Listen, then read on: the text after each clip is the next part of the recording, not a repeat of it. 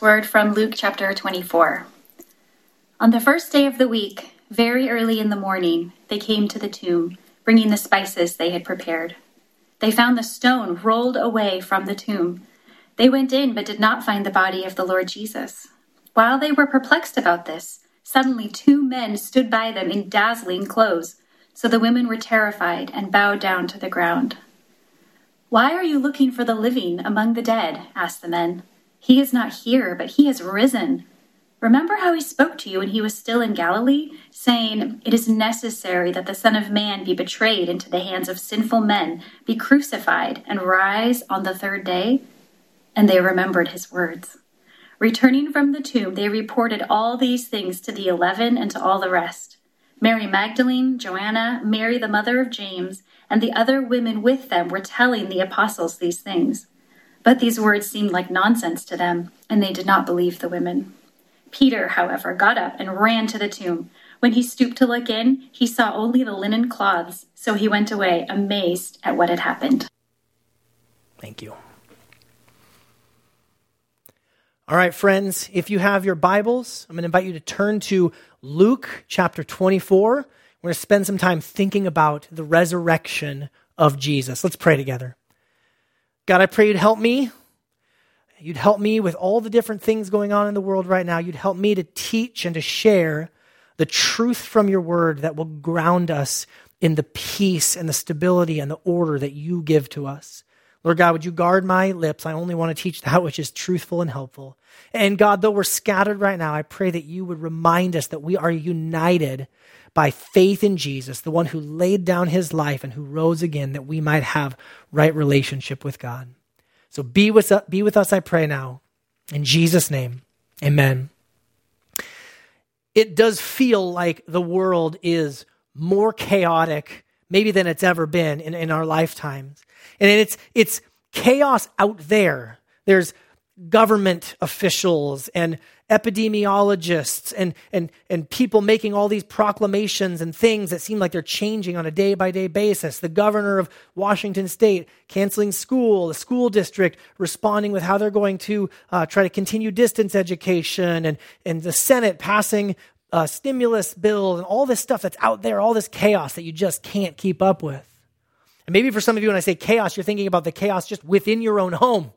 You're trying to work from home, and you've got kids trying to do school at home, and it's just one interruption after another, and you can't seem to get any traction, and you can't seem to get any peace, and it just seems like disorder reigns. But I think for all of us we're wrestling at some level, not just chaos out there or chaos in the house, but really the chaos in our own hearts and in our own minds. There's fear and there's worry and there's what ifs and what's going to happen, and all that sort of stuff leads to, I use the word fragmentation. I've felt fragmented these last few weeks. I shared that with our elder team, that just, it's hard to focus. It's hard to think clearly. It's hard to really have a sense of what's going on and where are things going and what do I do in the middle of all this. And when I think about the subject of chaos, it really is relatable to these first disciples, these first followers of Jesus on this Sunday morning, this first day of the week when Jesus rises from the dead.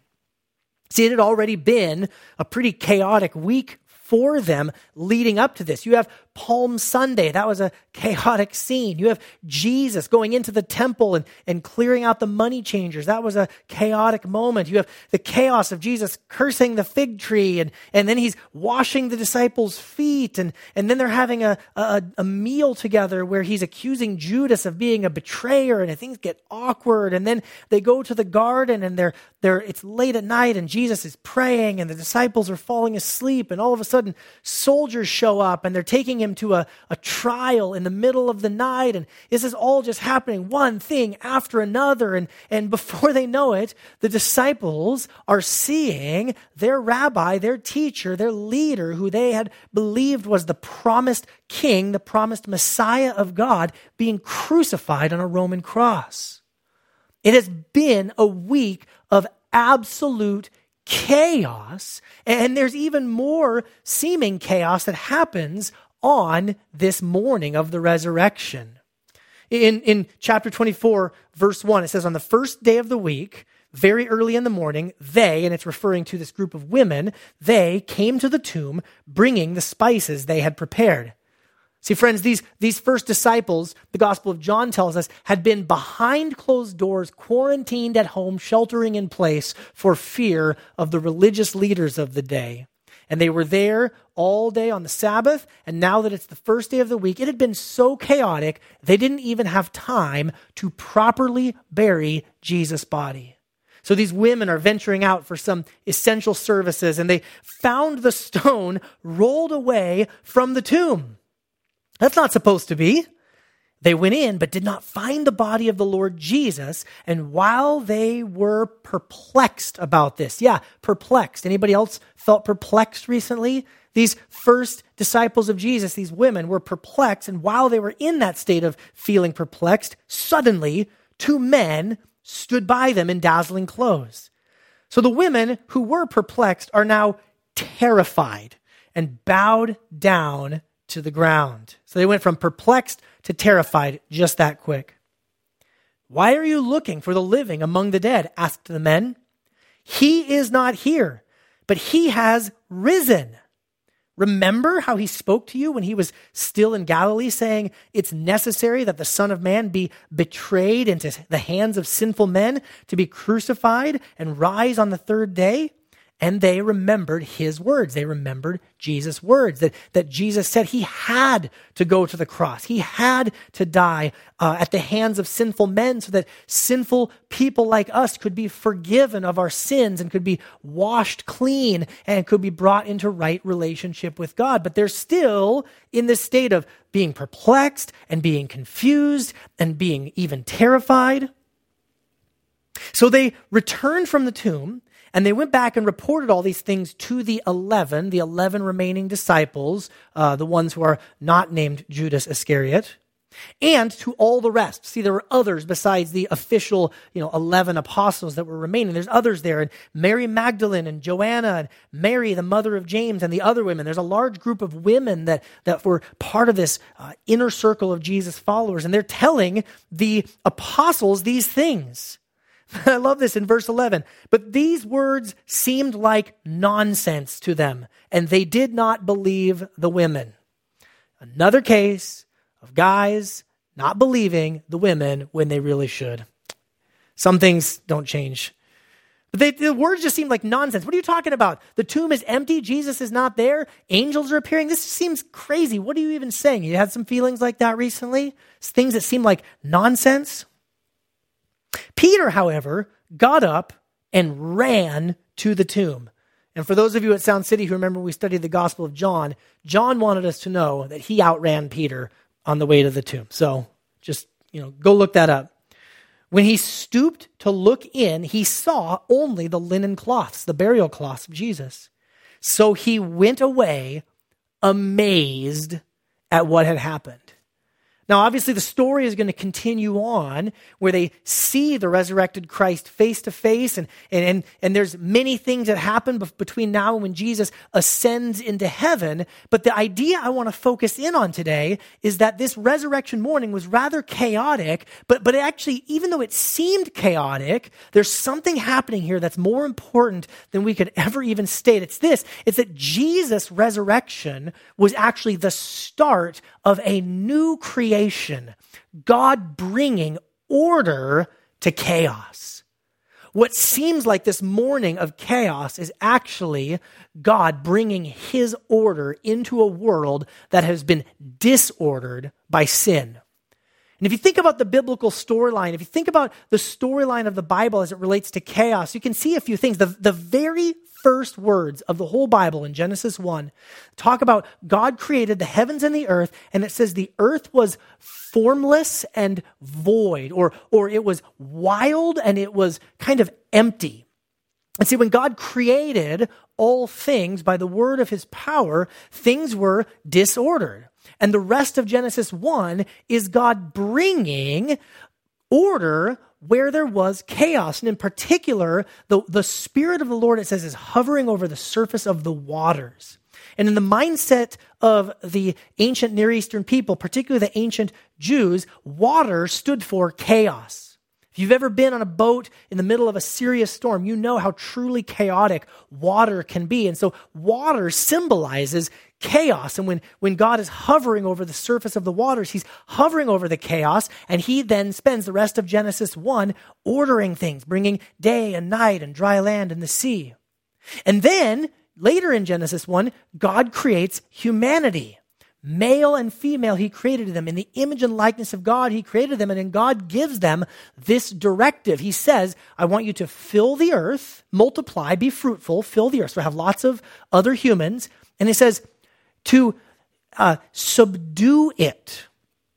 See, Genesis has this picture. There's a garden, and the Garden of Eden, is perfection. It's the throne room of God, but the rest of the world is as of yet still wild and in need of being subdued. And God created mankind to partner with him. He created men and women to be his stewards here on earth, to help bring order to a world that was as of yet still disordered. But the problem is in Genesis 3, the whole world is plunged into chaos. The woman and the man believe the voice of the evil one, the serpent in the garden, and they disobey God's commandments, and they hand over essentially the rulership that mankind is supposed to have over to this evil one who is an agent of chaos. God is a God of order, and this opposer, this evil one, is opposed to God's good order. And the Bible calls this serpent, or the devil calls it, the ruler of this world. And all things are plunged into chaos and disorder because mankind failed to do what God commanded us to do. And you read through the storyline of the Bible, most of the storyline of the Hebrew Scriptures, what we would call the Old Testament, is just the claim that we really need a good king, we really need a good ruler to come along and to bring order out of all this disorder.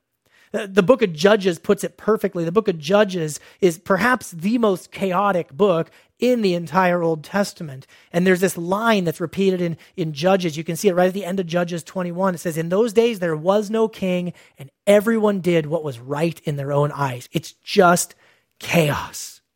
And the whole Bible leads up to this point where Jesus shows up on the scene, and he claims to be the king that God has promised. And if you read in John chapter 19, when they put this sign up over his head, it says he's the king of the Jews. John actually tells us that they put it into multiple different languages so that it could be read by all people groups of the earth, that Jesus is the long-awaited, the long-promised king.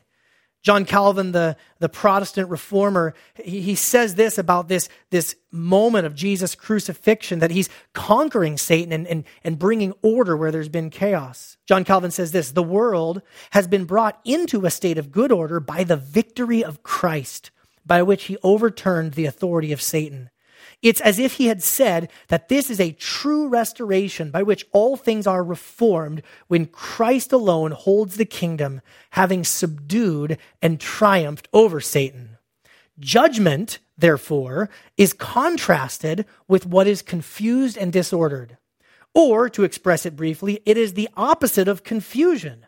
Or, we might call it righteousness. Isn't that interesting? John Calvin says we could use the word righteousness to describe the opposite of confusion and disorder, a sense which it often bears in Scripture. The meaning, therefore, is that Satan, so long as he retains the government, as long as he's in charge, perplexes and disturbs all things so that there is an unseemly and disgraceful confusion in the works of God. But when he is stripped of his tyranny by Christ, then the world is restored and good order is seen to reign. And friends, that's what Jesus did in this crucifixion and resurrection, is he stripped the power away from Satan. And he, Jesus, the true human, fully God but fully man, he now is humanity ruling and reigning as God intended all the way back in Genesis 1. And it's the storyline of the Bible then gives us a promise in Revelation 21 that one day creation will all be restored to the sense of order and the sense of peace that God has intended for us. In Revelation 21, it has this little phrase where it says, all things are passed away, things are made new. And it says, the sea was no more. And people kind of read that and think, why? There's not going to be any ocean? All the surfers, Pastor Kyle from Sound City is really bummed. There's not going to be surfing in the new heavens, the new earth. No, it's a symbol to say that the waters of chaos will finally be 100% fully tamed as God planned from the beginning. And it all starts here on this new creation morning.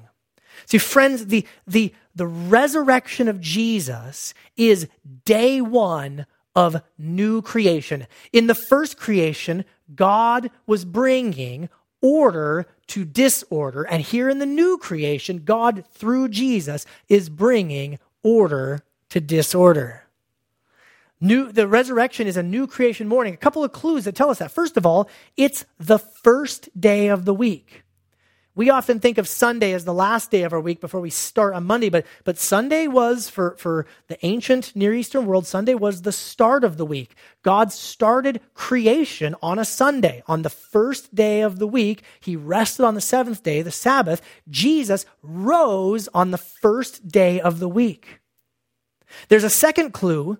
In particular, in the Gospel of John, if you look over at John's account of the resurrection, when he's having this interaction with Mary Magdalene, it says that Mary Magdalene thought that Jesus was the gardener. Where does creation begin? In a garden, the Garden of Eden. Where does new creation begin? In the garden tomb, where Jesus comes out bringing life and order where there's been disorder.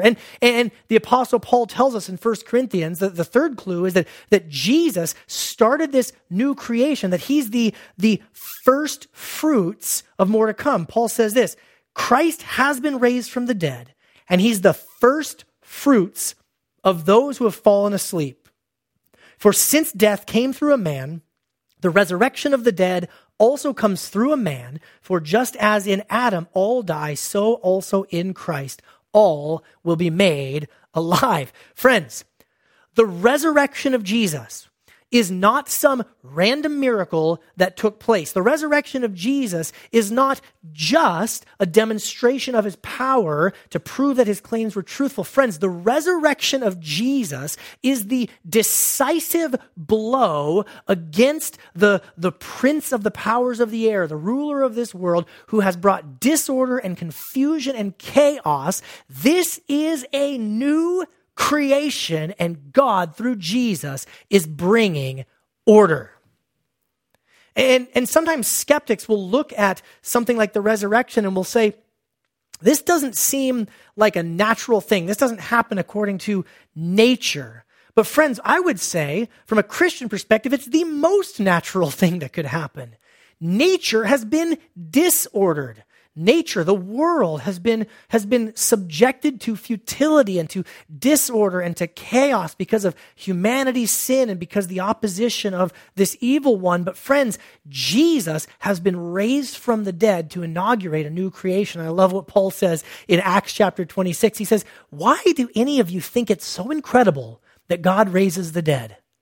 It's not that crazy. Of course God would raise the dead. He's the one that spoke things into existence in the first place, and now he's bringing order into the chaos and disorder of this world. And it all happens because of the resurrection of Jesus. And so I want to close with a couple of thoughts. You might be saying, wow, that's pretty big theology. That's a lot to think about. What does that mean for me? How does that affect me? So what? Well, I think it means three things at least. The first one is this. If you're a follower of Jesus, we are not ruled by chaos. We might live in a world that still shows the signs of the disorder and the chaos that has ruled and reigned, but it means that we are not owned by that. We are not ultimately citizens of this fractured and disordered and broken world. The scriptures tell us that we're citizens of a kingdom that cannot be shaken. And so if you are a follower of Jesus, chaos does not rule and reign in your world, in your household, or even in your hearts or your minds. You belong to Jesus, and our God is not a God of disorder, but a God of order. The second thing I think that it means for us, though, is we have to remember that this reordering begins in our own hearts and minds.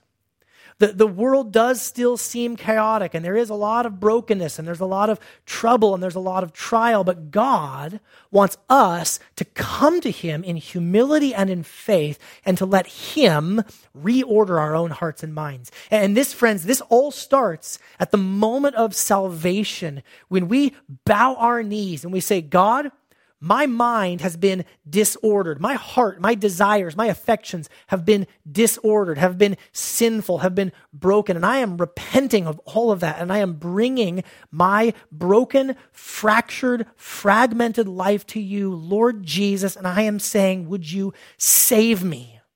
And at that moment of salvation, friends, God not only saves us and redeems us, gives us the gift of eternal life, but he begins this process that will take us on to the day of completion, of beginning to put us back together. The chaos and the disorder that has ruined our hearts and has ruined our minds, he's reordering us. He's beginning this process of new creation in our hearts and in our minds. So it starts with us. And friends, if you're watching today and you are not yet a follower of Jesus, I invite you to know the reordering that can take place in your heart and in your mind because of the gospel of Jesus Christ, because he died and because he rose again. And then number 3, it means this. It means that followers of Jesus, we work hard to see Jesus' order come into the chaos of this world. Sometimes there's an accusation against Christians, against followers of Jesus. Oh, you're always thinking about heaven and you're not actually doing any good here on earth. Friends, that should be the farthest thing from any of us. If we really truly believe in the resurrection of Jesus, if we really truly believe that God has inaugurated this new creation project through the resurrection of Jesus, and if we really believe that one day we're going to see him face to face, well then, friends, we should be the ones working the hardest to help bring order into disorder, to help bring peace into chaos, because that's what Jesus has done within us. We, as Christians, must be at the forefront of caring for the poor and caring for the needy and bringing justice to those who are oppressed. That must be at the forefront of who we are, not just sitting back, twiddling our thumbs, waiting for waiting for the return of Jesus. We're not just going to sit back and, wait for the quarantine to be over. I see you all are learning how to knit and learning how to, program HTML. You're all learning a bunch of stuff. You're doing a bunch of stuff, 1,000,000 times more. We might be stuck still in this world of futility, but we've got work to do, friends. And so let us be about the business of the kingdom of God, because he has saved us. He has brought order into our minds and into our hearts. So let us work to bring God's good, wise, and loving order and rule to this world.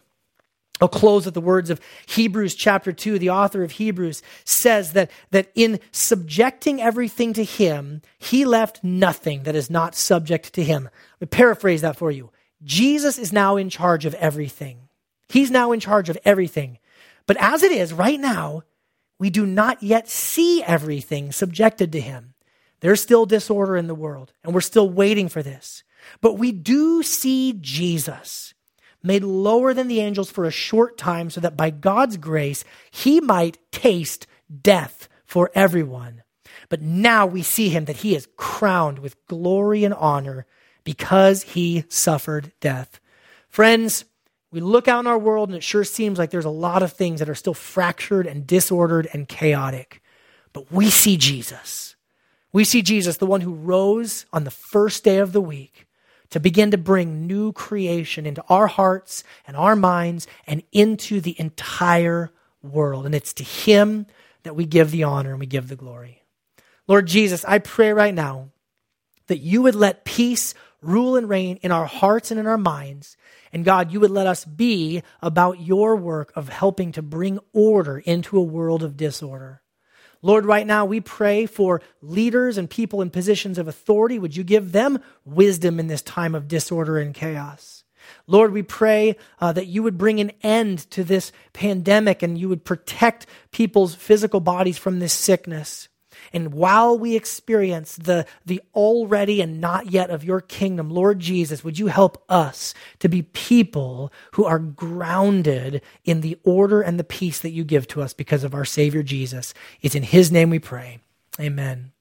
Friends, at this time, I want to share with you just a couple of short videos from some people, from some friends of ours who have seen Jesus enter into their lives and change their lives and bring peace where there was chaos, bring order where there was disorder. And so we're going to hear from them, hear their testimonies of God's goodness, and we're going to sing together before we're done. So I love you, Sound City. I love you, Martha Lake. Let's hear these testimonies now.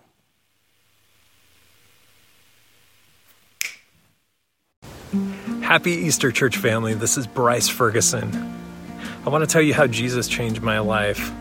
Hello, I wanted to take a minute to say Happy Easter and to tell you about how Jesus changed my life. So if you give me a couple minutes of your time, I just want to tell you quickly how Christ has changed me. Growing up, my parents were both atheists. I was born into a Christian family. I grew up in a non-Christian home. So growing up, I heard about Jesus all the time. So growing up in South Florida as an immigrant from Korea, I lived through a lot of struggles, a lot of sin, a lot of shame, brokenness within myself, the marriage dynamics of my parents, even the relationship with my sister. See, I grew up believing in God, but I never really knew him. I didn't have a personal relationship with him. So when I was growing up, I grew up in a very divided world. My parents divorced when I was very young. I was 2.5, and part of that was because my mom had started going to church and my dad didn't want anything to do with it. So I was raised in a very binary way where my mom took us to church. She did everything you would anticipate of a typical church raising. And then on my dad's side, it was a very worldly raising. But I still saw him as someone who I had to please, and I saw the Bible as a set of rules I had to follow so that Jesus wouldn't be mad at me. I had a curiosity about God. I believed in a God, but I didn't know him personally. In my home, generosity was not something that was really modeled for me, and neither was service or sacrifice. I would say a lot more selfishness was modeled, and the idea of whatever you could get for yourself was something that you had to sort of grab a hold of. And so after becoming a Christian when I was a teenager, and then later on when I became a mom and a wife, it was really something that I struggled with, my own sort of selfishness and my own desire to get my own way and to have things be equal and fair. I think I admitted to working 85 hours a week. I think actually I was working about 100 hours a week, maybe more, because I had a lot of responsibility and I was driven, and I was super afraid of failing because I had so much tied up in my success at work and just my desire for my boss to be happy. My life before Christ, by experiencing so much rejection, I learned that I was unacceptable to people. I learned that, especially in my teens, to be accepted, I had to do whatever I needed to do, be whoever I needed to be accepted. That led me down a very destructive path. I started to use drugs at a very early age, the age of 13, immoral relationships, and drinking to get drunk, eating disorders. I went through some really hard experiences. Some of my actions, you could say, were mapped to God's kingdom. And then the other half was very much for my kingdom. And me as an individual. I started to believe that any small failure on my part would lead to abandonment by other people, but ultimately by Jesus. As far as God, I knew he existed. I believed that he created me. I even believed that he was all-powerful. But at the end of the day, I saw him as someone that was just a rule giver. So if I followed the rules, if I obeyed, if I was a good moral person, all things would work out for my benefit at the end. And I was okay with that. It was really confusing, honestly. How could you have everything that you want, everything you need, but still have hopelessness and still be empty inside? It was just really confusing. And that's when Jesus showed up and changed everything. When I was 19, I was in a relationship with someone, and he was actually ending things with me, and he told me about God, and he suggested a church to go to. I went to an evening service, and I just remember John 3:16 appeared on the overhead, and I read that. I cried because I knew that I desperately needed Jesus. At the age of 6, I accepted Christ into my heart. And ever since then, it's been a journey of ups and downs. I say downs because of me, but God is so faithful, and God is always there. God is always seeking, always pursuing, and always reminding me of Jesus' death on the cross for my sin, and to give me a new identity in Him. That's the amazing thing. That all of us can just come to Christ just as we are, and He doesn't let us stay the same, and He helps us to change and to grow, but we can come as we are. Through those experiences, my faith transitioned from something I inherited from my mom to truly being my own faith. And it changed my life. Now I'm no longer torn between these two viewpoints. My efforts aren't torn between, trying to build God's kingdom versus trying to build my kingdom.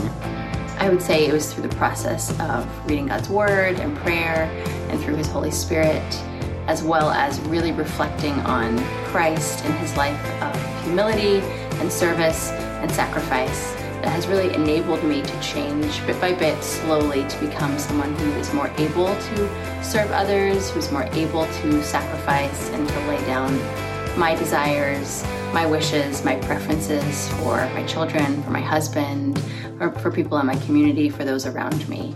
And I still struggle a lot with trying to fix and redeem myself, but I know He's patient, and I know that He wants to have an actual relationship with me, much more than He wants me to just do the right thing and make good choices. When I place my faith in Jesus, when I begin to trust in Him, I begin to have hope. And I started trying to model my life after His life. And so I began to try to do that myself, and something began to change inside of me. Jesus began to change my life. So since then, my life hasn't been rosy and peachy and void of pain. But I have joy that can't be taken away. And in Jesus, my life has a purpose. True fulfillment only comes from Jesus, and that everything else is temporary. It truly is, and it's a really amazing feeling to learn that and own it.